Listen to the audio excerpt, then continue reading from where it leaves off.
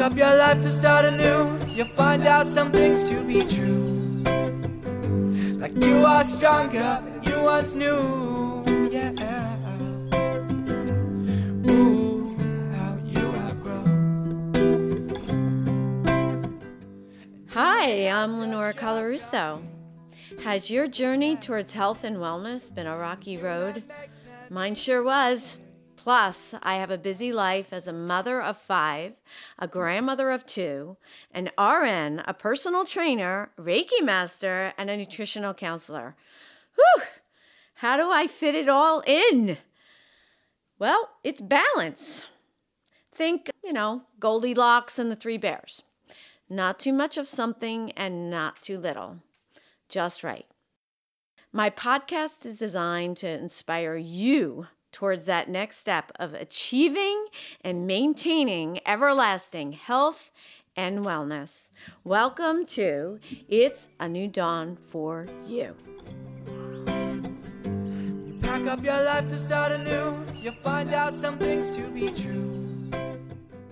Like you are stronger. It's a New Dawn for You, which is the name of my business and podcast, came to me while meditating. My sister-in-law, Dawn, had died a couple of years before, and to say I was close to her is an understatement. She was my best friend, my confidant, pretty much my everything. The meaning of the name is my firm belief that there is always a new day, a new beginning to try again. And I felt it was Dawn giving me a message loud and clear that the name was perfect.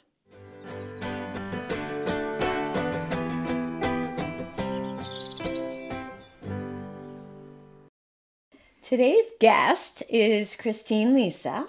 I met Christine while I was a student of Prana Yoga in 2017. She was an assistant in the program helping the students in learning the modalities of Prana Yoga. I felt her positive energy right away. I very rarely go to yoga classes away from home because for those of you in the audience who don't know, I have a major hearing disability. So going to classes in other studios is sort of out of the question for me. But when Chris was teaching a class, I knew I needed to go. I kid you not, as she taught, a white light shone around her, radiating. She is a beautiful, wonderful soul, inside and out, and I'm honored to have her as a guest on my podcast today. Christine used to work for 20 years for a global consulting company. She now teaches yoga and is a graduate of Prana Yoga Teacher Training Program at Princeton Center for Yoga and Health, where she is currently serving as a member of its facility. Her current studies are in yoga therapy, mindfulness, and music. Welcome, Christine. Thank you for having me. You're so welcome. Tell me a little bit about your story and what led you to yoga. So what's interesting, and it kind of leads into sort of the myth about what yoga is about. What led me to yoga was that I thought it would be a great way to release tight muscles, which it can be. I already had a strength training routine that I did free weight training from actually going back to high school. And I had a cardio routine. Not that I really enjoyed cardio, but I knew it was important for cardiovascular health. And I had a mindfulness practice. At that time, it was Tai Chi. I was still in the corporate world, and I wanted something for stress relief. And there was something that was offered in my local community adult education program. So that was my mindfulness practice. And I had dabbled a little bit in yoga before through some classes at a gym that I belonged to, some DVDs that I had, and did some practices at home. But it was the beginning of 2009, I switched to a different gym, which offered Tai Chi, and I took those classes. But they offered yoga classes as well, and as part of my membership, it's like, let's give this another try. So whether I was at a different point in my life, but it spoke to me differently. I had a wonderful teacher, Pam Kofsky, who sort of was that person who lit the path in a sense for me. So I found out that yoga was more than stretching your muscles, that, there is that component. There is strength training as well within yoga, but it's so much more than just the physical practice. And I remember that feeling of peace and ease that I felt at the end of a yoga class after relaxation shavasana, which is pretty typical in most yoga classes. Did you get offered. that right away? Did you feel You know like what? In this class I did, and that's extraordinary, because a lot it of people, was like, most people what do. is that? And that's really what got me hooked. And sometimes that feeling of, and that was the other thing too, is that feeling of peace that I felt. I felt that off of the mat as well. Now, maybe it lasted for the day, maybe just a few hours, maybe certain days, maybe just 5 minutes. But that's really what kept me coming back to my mat. And then through the course of the journey, I found out that yoga was much more than the physical practice. And what year was that? That was I'd say that shift when my practice became serious, sort of that aha moment, was in 2009. So at that point, I was in my early 40s. So Tai Chi was my first mindfulness practice I came to in my 30s. So it's interesting when I think about the evolution of sort of my wellness. In my 20s and 30s, really, wellness really surrounded around practices that were physical. So the strength training, which also has a sense of empowerment, and cardiovascular types of things. But 20s and 30s is more about the physical body. As I shifted into like later 30s, 40s, it became more about the mental body, the intellectual body. So that was really where my practices started to lead in my 40s. And now in my 50s, I can see the shift into the spiritual body, I guess you could say. So the physical element is still there to maintain what I have, the mobility, strength, and such. But where my head is at is really more on the mindfulness practices, the mental body, intellectual body, and spiritual body. So I'd like to ask you, I don't think I heard anything about aesthetics when you were younger, as far as when you were practicing. I don't feel like you had the big ego thing flashing, because I know that with evolving in yoga, I mean, I did it too when I was younger. It was like looking around the room and, oh my God, can I hold warrior as long as the other people? And how do I look? And strengthening my body and looking, quote unquote, hot, I guess. I don't know. But I didn't really hear that from you. Did you ever have that in your head, or is it just... In the beginning of my yoga practice, I really thought that the goals were physical. This is before I really did any deep study of yoga, before my teacher training. And so I thought that the way that you advanced your practice was by learning the intermediate and advanced postures. And meaning, so like in the beginning, I was like, I want to learn headstand, or I want to learn handstand. So in the beginning, it was about the physical practice.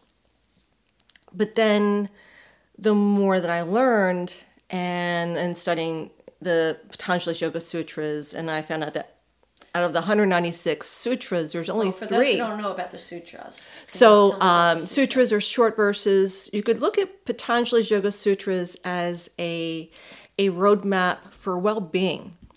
So most people, when they think of a yoga practice, they automatically think of the physical practice, the postures. And, like everyone else, I like to look at the pretty photos of people in these postures, in these asanas, in these beautiful locations. But the physical practice is such a tiny portion of Patanjali's Yoga Sutras. Out of the 196 Yoga Sutras, sutras are sort of like short statements in a sense. There's only 3 that even talk about the physical practice. And really, in a nutshell, what they say is that you should have sukha and sthira, steadiness and ease. They don't mention any posture by name. And, you know, in the beginning, still, I was trying to learn some of these postures, but I got to a certain point, especially I came to yoga later. I came into yoga to my early 40s. And I got to a point where it's, you know what, the risks outweighed the reward of the posture. So in the beginning, where I was trying to learn headstand and some of the preparatory poses for headstand and handstand, I'm like, you know what is motivating that? And ego. Was motivating that, because Right. it's like I didn't need that posture to experience the goal of yoga. And really, why risk the injury when the posture has nothing to do with the practice? And there are so many other parts of the physical practice that are much more accessible. And I really also believe in sort of practicing what I teach.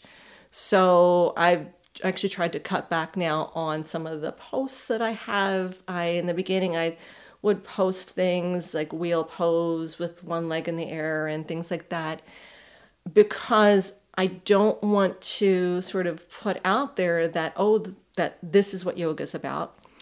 And the other thing that I'm really trying to consciously avoid when I talk about the practice, or when I'm in a class, when I say about going deeper into a pose, deeper doesn't necessarily mean physically. Deeper can be energetically. It can be emotionally, mentally, spiritually. There might not be anything that physically changes in the pose, but you can go deeper within. And I think so many people say, oh, this person has a deep practice. But they automatically think of a deep practice by these advanced postures, scorpion and handstand, and these different types of things that are really only accessible to a certain small percentage of the population.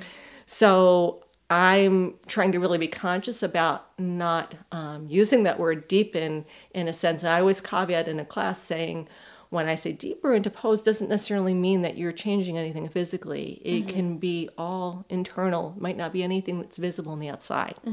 So I did kind of wrestle a little bit with that about the postures in the beginning. But then when I realized, what was motivating me here, that was again part of the evolution of my practice. And that was true for me too. That's why I'm nodding a lot, because for me in the beginning, I started, I think it was 39, and I'm almost 55 now. But it definitely started out where, oh my God, looking around the room and sweating and hot yoga. And let me make clear, there's nothing wrong with vinyasa and, Right. working hard in your yoga class, but being involved now, so not about the ego for me.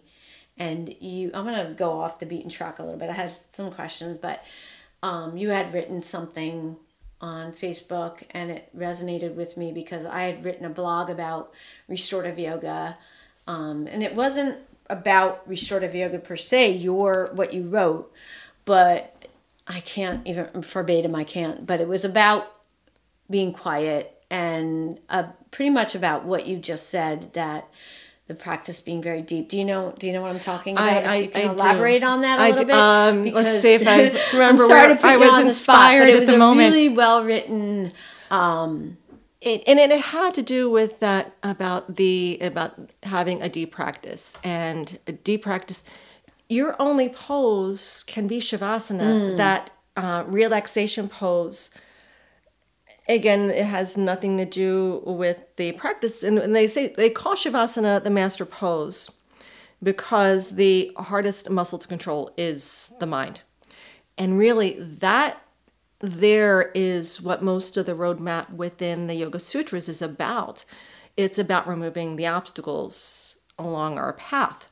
So, and our biggest obstacle is our mind, our ego, and our negative thoughts. So those types of practices So that was the goal of yoga has nothing to do with the posture, and you can have a very deep practice without doing any of those postures. And it leads me to, and again, this isn't a question I probably would have asked you, but just sitting here with you, we are actually live in my den, which is pretty rare because I've only had a few guests really live here. So I'm really honored that you're here with me today. What do you feel about social media and the way yoga is portrayed on Instagram and Facebook? And to me, it's kind of like I hold back on what my practice really for myself. For me, it's really about bringing the nervous system down, and it's sort of intimidating seeing all these people out there with their headstands and handstands and crazy poses. And, I think to myself, I could do that. But at my age and how much I've evolved, why? Just like what you were saying before. Like, what is your take on social media? And the photographer. I'm very, very, very amateur photographer. I love photography. You're very good at it. And I love looking at the beauty of these poses, these beautiful, mostly women, in these postures and these beautiful settings. But a number of things. You see someone doing handstand at the edge of a cliff, this beautiful backdrop. The fear of heights part of me is like, okay, what is that? But what is driving that person to do that, to get the shot? From a photographer perspective, that's an amazing, incredible shot. From a risk perspective, I'm like, okay, please, you never know what's going to happen in that situation. But I think there's a lot of pressure on, it's funny because thinking about this now, when I first started teaching, I kind of got caught up a little bit in that, I felt the pressure of like, okay, I have to market myself and put my presence out there. And that so went against my natural personality, which is more, actually, funnily enough, more introverted. My whole life been more of an introvert. And when I go into my teaching mode, when I teach in class, it's really, I kind of say it's not me in a sense. I'm just that vehicle, that vessel, and I'm just sharing what I've learned from my teachers and what they've learned from their teachers. But in the beginning, I kind of felt that pressure of sort of putting myself out there to market classes and things. I'm like, okay, I have to put poses out there in social media. And I realized at a point that, what message is this sending? Is it sort of enforcing the myths of what yoga is about? And the other thing is too, and there are many well-known teachers that are talking about this as well, that have actually injured themselves by putting themselves into these advanced postures for the photo, these repetitive motions, and they've had injuries. Mm-hmm. And they're starting to speak a little bit about this too. So I haven't seen that. Yeah. So I did feel that initial sort of pressure in the beginning. And then again, sort of like how I chose to use social media started to evolve. And I chose to start to speak more about the mindfulness aspect of yoga, the breath, vinyasa. And vinyasa, all vinyasa means is really sequencing movement and coordinating it with breath. Mm-hmm. So you can have a very simple vinyasa practice.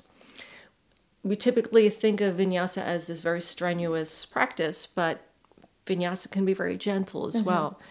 And what's the definition of vinyasa for the audience? So vinyasa is really a a sequence of movements, and you coordinate that movement with the breath. So inhaling the arms up into a sun breath, exhaling swan dive down into a forward fold.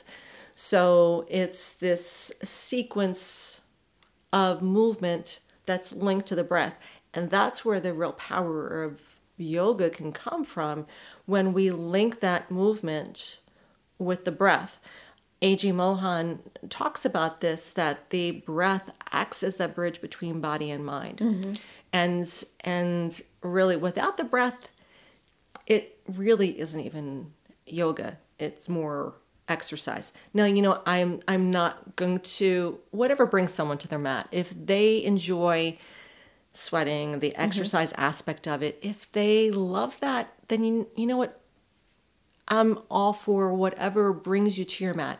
And then sometimes that's sort of the entree into that pathway through the door of like, oh, okay, there's a little bit more. And again, we're not static individuals. We're constantly changing. So our thoughts in our 20s evolve, and who we were in our 30s, who we were in our 40s.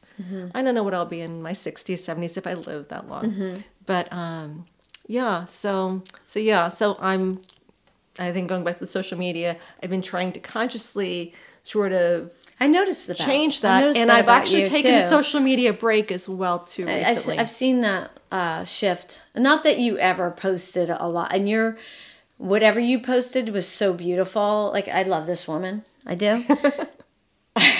You're an angel, but whatever you post is just you would post a flow or at PCYH or something like that. So it wasn't anything extravagant as far as anything crazy, but I've seen that you've shifted a little bit too. But that leads me into when people post pictures of people in Shavasana. Oh, yes. And I feel like there's pressure to ask my students. Now, I teach in my home in a cabin in Hillsborough. And I think once I asked my restorative class, I said, could you just pretend that now we're sitting and we're centering and grounding and, your eyes are closed, and would I be able to take a pic or a movie or a snap or whatever? Oh yeah, because they've been clients of mine for a long time, people that come into the class. But I felt so uncomfortable doing that. But you see it all the time. How do people do that? Shavasana is the most sacred of poses. And how many times have you seen shots of people in Shavasana? I agree. Do they ask the people? Do they just it looks like they just take a photo. Now, I'm meditating when people are in Shavasana. I'll open my eyes and see if they're okay. But I go back into my meditation and I give a 20-minute Shavasana most times, which is way longer than a lot of people. But I feel like Shavasana is the king of everything. Absolutely. And what is your feeling about that? I mean, I don't know what the story is behind each photo, because I do see those same photos. Yeah. In the right context, if you orchestrate the photo, okay, I'm looking for volunteers for, so that I can take a photo of a group of people in Shavasana. And I think that would be fine. People that are volunteer to come forward. And they weren't in real Shavasana, but myself personally, I wouldn't. This is again sort of how I feel about this, and sort of without judgment about other people, but I wouldn't ask my class about that, because sometimes I think that there'll be a pressure to say yes, because we're a society, especially women, I think, that we want to please people. We don't want to come across as confrontational or saying no or to hurt the person's feeling. So someone might say yes, but they really aren't comfortable with it. So, and the thing is, they're coming to the class, it's their personal experience. It's not about me. It's not about it's not about my experience. It's about their experience. Mm-hmm.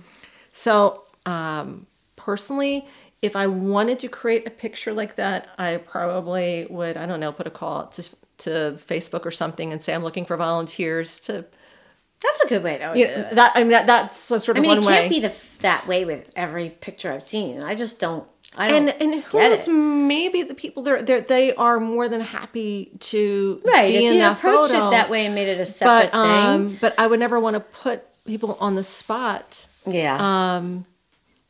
And wanna know your take on because it. It really it is bothers me. so sort of maybe artificially orchestrated to kind of, okay, this is what it may look like, but I wouldn't do that in practice.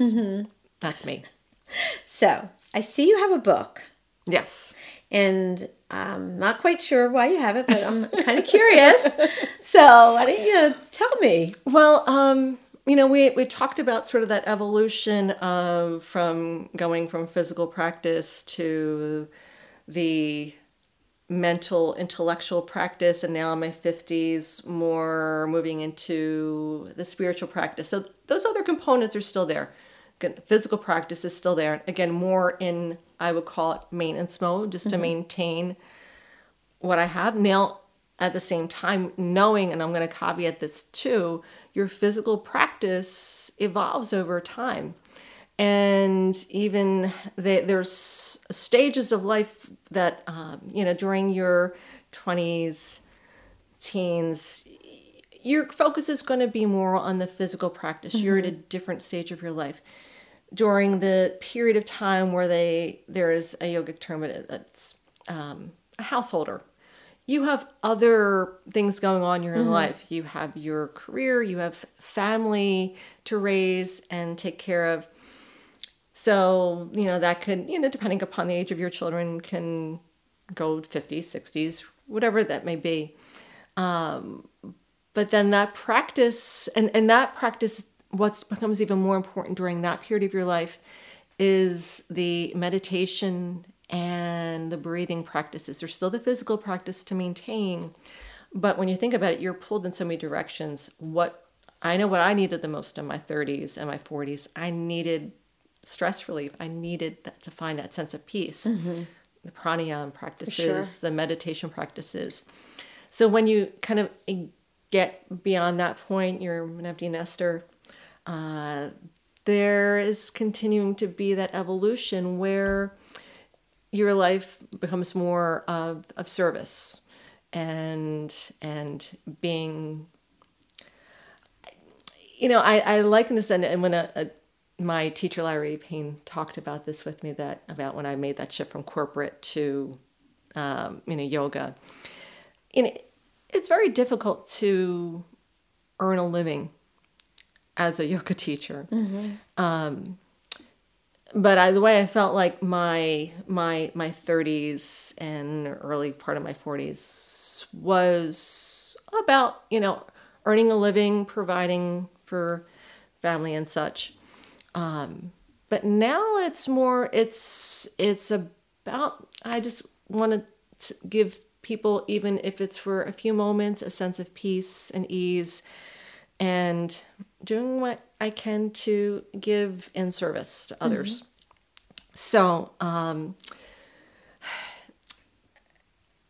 I guess sort of to caveat this, first of all, when we talk about yoga and spiritual practices, the first thing that people think about is religion. Now, yoga, I'll say this, yoga is not a religion, but the practices are supportive of whatever your religious beliefs are. So whether you're Christian, Jewish, Muslim, Hindu, Buddhist, whether you are an atheist or agnostic and you choose to focus on quantum theory,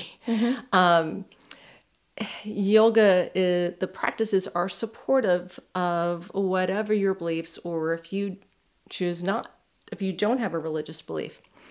So interestingly enough, the book that I would like to read from is written by the author Ellen Marinis, with Heart in Mind, Musar Teachings to Transform Your Life. Musar is actually, it's associated with the Jewish faith, and their ethical practices, life practices to bring more meaning in life. you could look at that yoga very similar. Yoga has ethical practices, and again, Patanjali's Yoga Sutras, it's sort of like that roadmap to having a meaningful life and that connection to your authentic nature. So again, the word that I think about this when I think about spiritual, and I think the thing that maybe can connect us all, again, regardless of whatever your faith is, or if you choose not to have a religious faith, is the word awe. And the experience that we all have is, say, especially on a summer night, being outside and looking up at the sky full of stars, and this sense of wonder and awe. So with that being said, there is a Hebrew word that actually I think really kind of touches upon when we think about when yoga, the goal of yoga is connection to ourself, and connection that we're all connected and that we're connected to something greater. So this is what I think of when I think of that connection to something greater. So the Hebrew word is yira. So some things we learn through the mind, and this is from Alan Marinus's book, With Heart and Mind. Some things we learn through the mind, and others through the heart. Yira is an experience of the heart that has the power to transform. When translated into English, the word yira can mean variously fear or awe or reverence. It can also describe a single emotional experience that is woven from all three of these inner states, for which there is no word in English. The reverence we are talking about is summed up by the Talmud in a phrase, "Know before whom you stand." Internalize that teaching, and your every moment is turned into an opportunity to elevate your consciousness. Yira can also mean awe. We all have moments of overwhelming, incomprehensible experience in which we transcend the self. Time stands still, and the ordinary boundaries that contain life dissolve in a jaw-dropping revelation of the vast and timeless present, scintillating and luminous. Beautiful. So Beautiful. isn't and it's I love that. when we think about that, when we are in that moment where we find that connection with our true self, if we're standing outside in the summer sky and just looking at the stars and that sense of wonder, and maybe depending upon where we are, we see lots of stars, maybe we see shooting stars, maybe it's cloudy, but it's that sense of wonder and mystery that there is something greater that we are a part of. And it's in those moments that we can drop into just that state of being where it goes beyond time and space. So I find it interesting. You look at the teachings of a variety of religions, and there's a lot of commonalities across all of these teachings. So so that's, I forgot what the question was, but yes.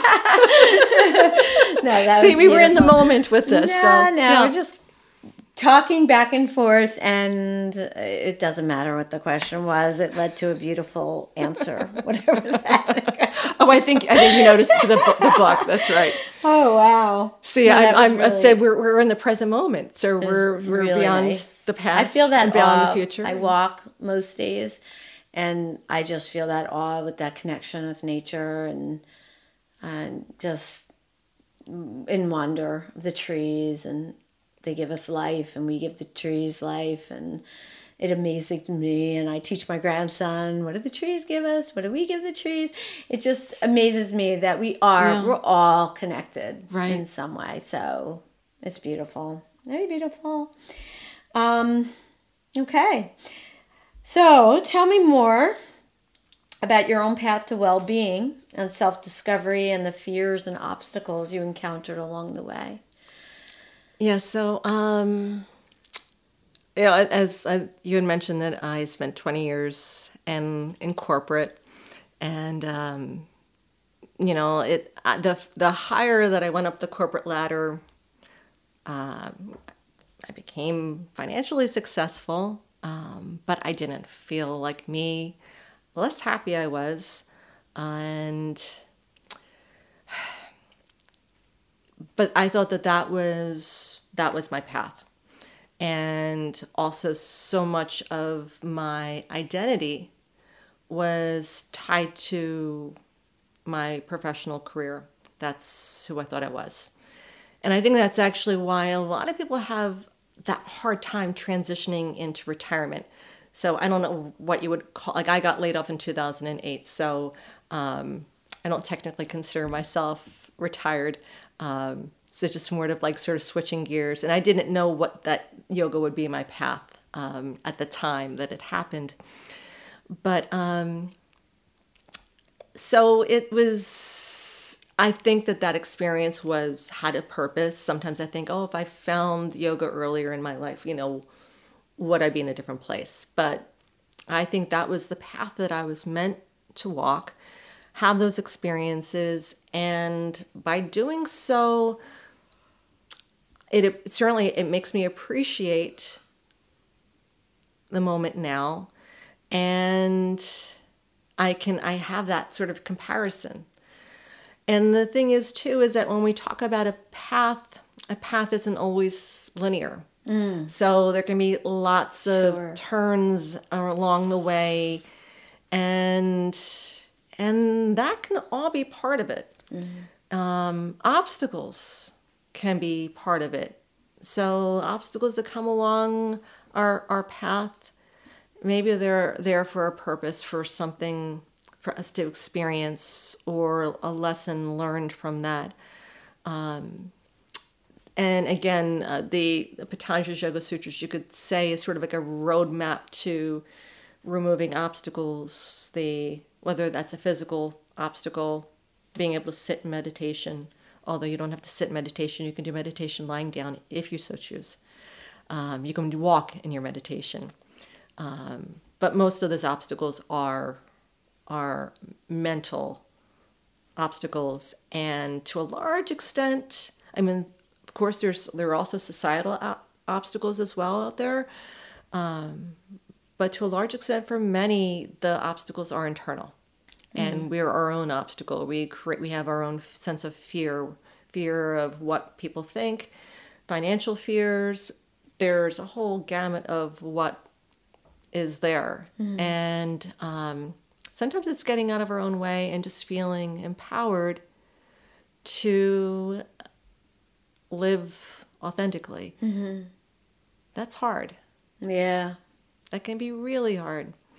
And sometimes we make choices because we fear that by living our full life that we're going to make other people feel less. Right.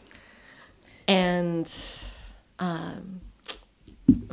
being caring individuals, that's not what we want. So sometimes we make choices along the way because we're afraid of what other people are going to think. Yeah, that's a big one. That's a big one. Yeah. But really, living small doesn't serve our purpose. And by living our life, it gives people sort of, perhaps since I have had a few people come to me that, you've inspired me to make some changes and pursue some things in my own life. Me living my life might not make certain people happy, but in the end, it's your life. And maybe it took me until the age of 50 to kind of get to the point where I felt like, okay, this comes from within and I have to be true to myself.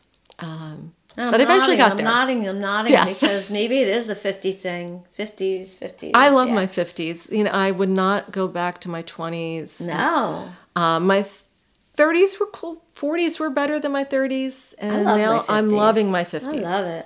I love it. In every way.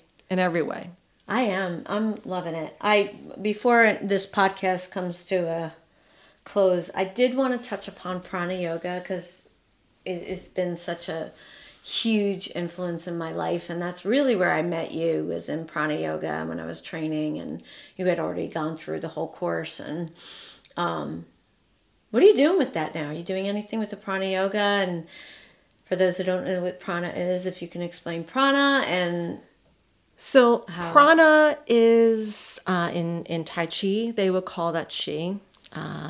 In yoga, it's prana. It's also, you could call it life force or energy.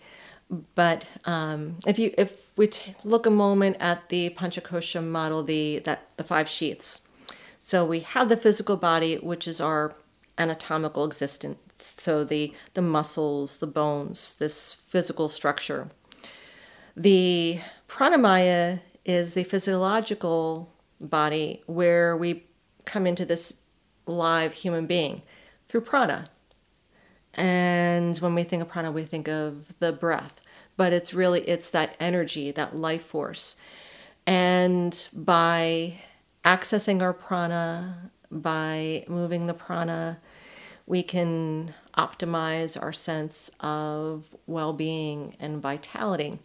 So it's energy-based, chakras, and whether people believe in the chakras, and that chakras are these spinning these centers of energy, these 6 spinning vortexes, and the idea is when the energy is flowing in an optimal way, then we experience increased vitality and wellness. When the energy is blocked, it can be a number of things. Most people would be stuck in sort of the first chakra, which is the first chakra, the Muladhara.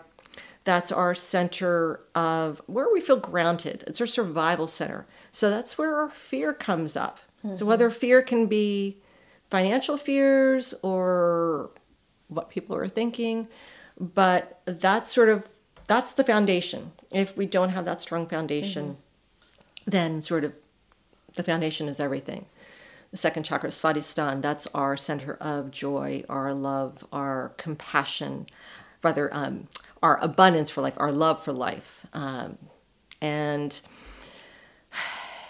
also attachments and aversions. So again, most of us kind of live in that area where, especially with society around us and pressures about what it means to be happy. Again, we may be stuck in that area. Third chakra, the Manipura, that's our center of courage or strength. The Anahat, it's our center of love and compassion. So the idea is to have this strong foundation, the first 3 chakras, so that we can live from our heart center and be able to speak our truth. The Vishuddha chakra, that's our throat chakra, that's our center of expression. And know our truth. The Ajna chakra, that's the third eye space, and that's our center of intuition. And then so as far as that, our connection to something greater. So again, optimize flow of energy and increase sense of well-being. But even if you look at that purely from a psychological perspective, if we live in fear, if we have attachments and aversions, if we feel like we don't have power or strength, then how can we live from our heart space? Right. So, so the Prana Yoga program uses, which I'm part of the faculty now. I'm amazed about that. But it's a beautiful program that's energy based and incorporates sounds, pranayama practices, visualizations, and again, it's about that movement and access of prana for increased vitality and wellness. And how did you feel about the practice and the whole? Are you still involved with it? Aren't you involved? I'm part of the faculty now. I told you, it absolutely changed my life. It actually, and I was actually just having this conversation yesterday. The main thing that I actually received from the training was that it gave me the courage, and I found my voice. I had an absolute fear of public speaking. The idea of actually doing something like this would have petrified me. And that's when at the beginning of the teacher training program, I'm like, I want to do this for the experience of it. I really didn't want to think about teaching, and I really didn't know if I could teach, whether I could find a voice or be in front of other people and talk. So through the practice, talk about another transformation, I found my true self. And I found my courage and I found my voice. But what I kind of come back to, and it was Jeff Migdal, Dr. Jeff Migdal, who's the leader and the founder of the program. It's the place where you live from is the heart space. And that's really the safest, that's your true home. So what I found in the end is if I speak from my heart, then it just flows. That is so funny you said that. I almost want to cry because I started teaching like before even the program ended, and that's how, and you know that I had a problem with the whole speaking and reading from notes, and then I released it through the program because I felt more confident, and I always remember those words. If you teach with love, you're going to be okay. Just teach with love. And you might have even said that to me. It might have been you. I definitely heard it. Maybe Jeff said it to me, to the class. But how true is that? Like, as long as you're coming from a space of love, right, you can't go wrong. You really can't. And I've always thought of that before. I still center and ground before each class I teach. I get nervous sometimes. I'm in a whole different, can still pop up. Like, sure, things are going on in my home with the dog and with my husband. And I'm like, as soon as I sit down and ground and center and think about coming from this place of love, I'm good. I'm golden. It's all good. And you're just, the other thing too, I joke around sometimes in my class that I'm like, at best I'm a tour guide, that I offer optional excursions, but in the end it's your own journey. So I'm just sharing a practice. I don't even like to refer to myself as a teacher. I'm just sharing what I've learned. I'm holding a space for other people to have their experience and feel safe doing so. So at the end of each podcast, I like to talk about an item or something that works for you, or even something that you might have tried that didn't work for you. So I'm going to let you think about that a little bit while I'm talking about my item. And, well, it's not really an item, but it's something that I like to do pretty much every day. I like to do an inversion. My inversion is a headstand, but most people can't do headstands, and it can be dangerous for people with glaucoma or high blood pressure or heart problems. So I would like to talk about legs up the wall, because pretty much everybody can do that. And you can Google legs up the wall or YouTube it and figure out a way to get yourself to the wall to make it very comfortable to get your legs up the wall. But it is a very powerful and restorative pose. And it will send blood to your core, your heart, and your head. It eases stress and helps you sleep. It calms your nerves, and it relieves swollen ankles. And most of us are in an upright position all day. I don't really know too many people who walk around in inversion all day. But even if you're exercising or doing good things like walking in nature, you're still upright. You're still bringing blood down to the lower extremities. So this will relieve a headache. It improves digestion, and it's pretty much safe for just about everyone. So it's a treat for the heart and brain. It's revitalizing and highly recommended. So that's my little thing that I'm sharing with you all on this podcast today. Christine, do you have something you would like to share? Well, I know I talk about this practically in every class. Well, I do talk about this in every class, the breath. And what I love about the breath is that it's portable and it's free and it's accessible to everyone. And I got to this point, I continue my teachings after the Prana Yoga teacher training program in the yoga therapy program at Loyola Marymount University. And that's where I really started to see even more about the power of the subtle practices. So the first year, it was all issues with the musculoskeletal system. So there was a weekend on the lower back, a weekend on the upper back, a weekend on the hips. The second year was all issues with the different major systems, so the circulatory system, the respiratory system. There was a weekend on mental health, a weekend on cancer. But the thing that the mindfulness practices and the power of the breath and how it's one of the most powerful tools that you have, and it's free, and you can carry it with you. And so really the breath, and you can use the breath as a form of mindfulness practice. You can do breath meditation. The other training that I did afterwards, again, sort of tying with the mental mindfulness aspects of things, was Richard Miller's IRIS program, which is Yoga Nidra, but done in a way that's more accessible. And can you explain Yoga Nidra? Yoga Nidra, the term translates to yogic sleep, but you could really say it's more like an awakening to your authentic nature. And they use it in a lot of, it's not therapy, but it's used in conjunction oftentimes with therapy, whether it's PTSD, anxiety, depression, or just, meeting the demands of life in general, that it teaches you about finding that place within, that place of peace and ease. So that, for example, if you are currently in treatment for PTSD, and one of the Richard Miller talks about this, that he described that this one person who was a war vet and going through therapy for PTSD, and he said now every other form of therapy was talking about what was broken with him. This was talking about what was right with him. And it's like, now that I know this, I'm ready to face my worst nightmares.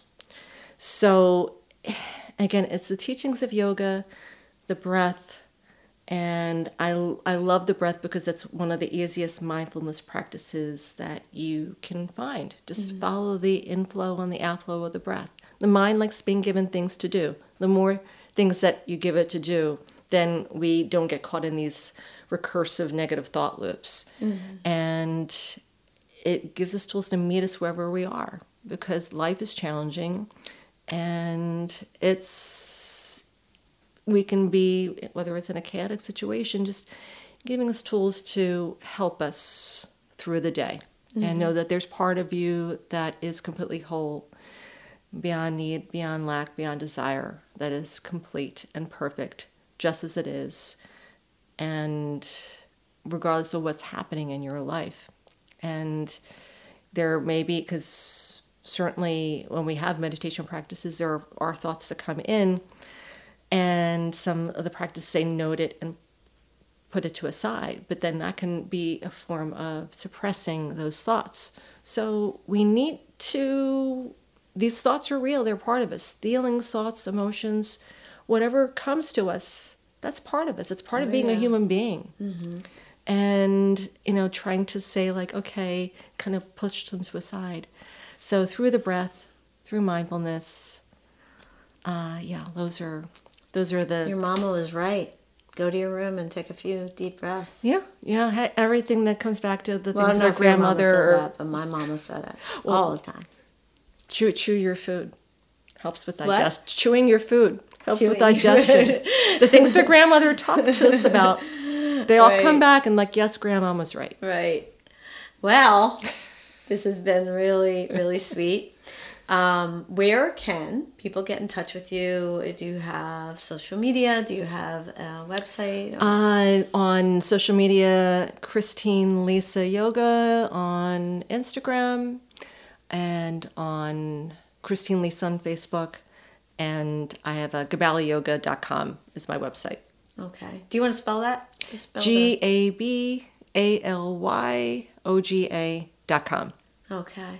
This has been really great. My hope is that you as a listener will come away from this podcast with a tidbit of information that inspires you in some way towards a healthier you. Thank you for joining us today on It's a New Dawn for You. Our show today was directed and edited by Sharon Ellis Murray.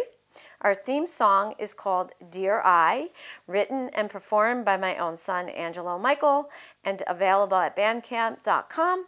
And I'm your host, Lenora Colarusso, wishing you everlasting health and wellness.